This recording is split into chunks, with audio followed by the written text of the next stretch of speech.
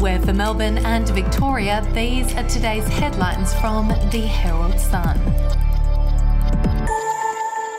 Almost 90,000 people from New South Wales are preparing to flee to Victoria for Christmas to escape coronavirus and tough new restrictions in Sydney.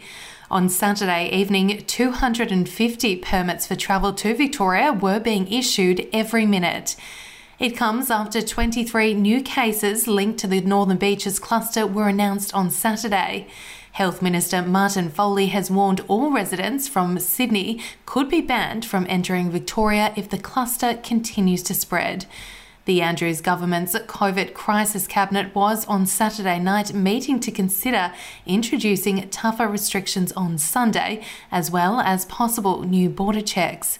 Health authorities are still scrambling to contact 321 Northern Beaches residents who flew to Melbourne in the week before the areas identified as a red zone were introduced. If you would like to read more on that story today, you can take out a subscription to Herald Sun at heraldsun.com.au or download the app at your app store. Police are investigating whether the deaths of two elderly people in a fire in Melbourne's north were the result of a suicide pact. The suburban tragedy unfolded at a Keats Avenue home in Kingsbury during the early hours of Saturday morning.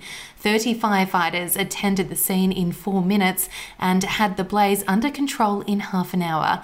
Arson squad detectives are probing the incident but say they are not looking for anyone else in regards to the fire. Anyone who needs help should contact Lifeline on 13 11 14. We'll be back after this. News doesn't have to be boring. The Brits have given Prince Harry a new nickname after yet another tell-all interview. Oh God, is it the Ginger Whinger?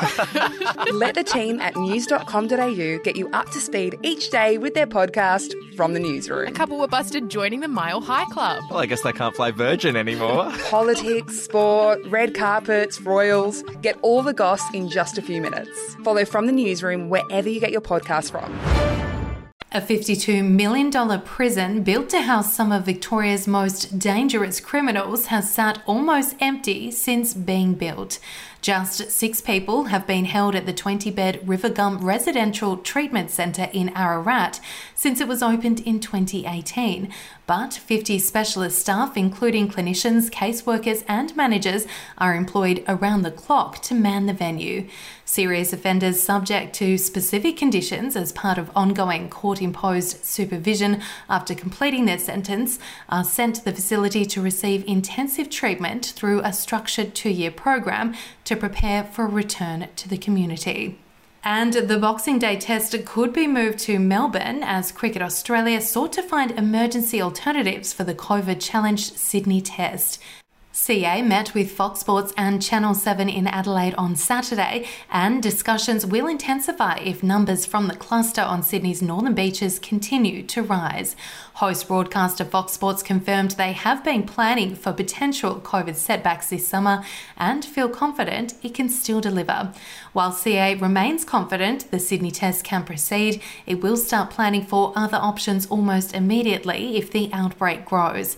Among options are playing 2 tests in Melbourne, swapping the order of the Sydney and Brisbane tests, or playing a test in Canberra. Those are your headlines from the Herald Sun. For updates and breaking news throughout the day, take out a subscription at heraldsun.com.au. We'll have another update for you tomorrow.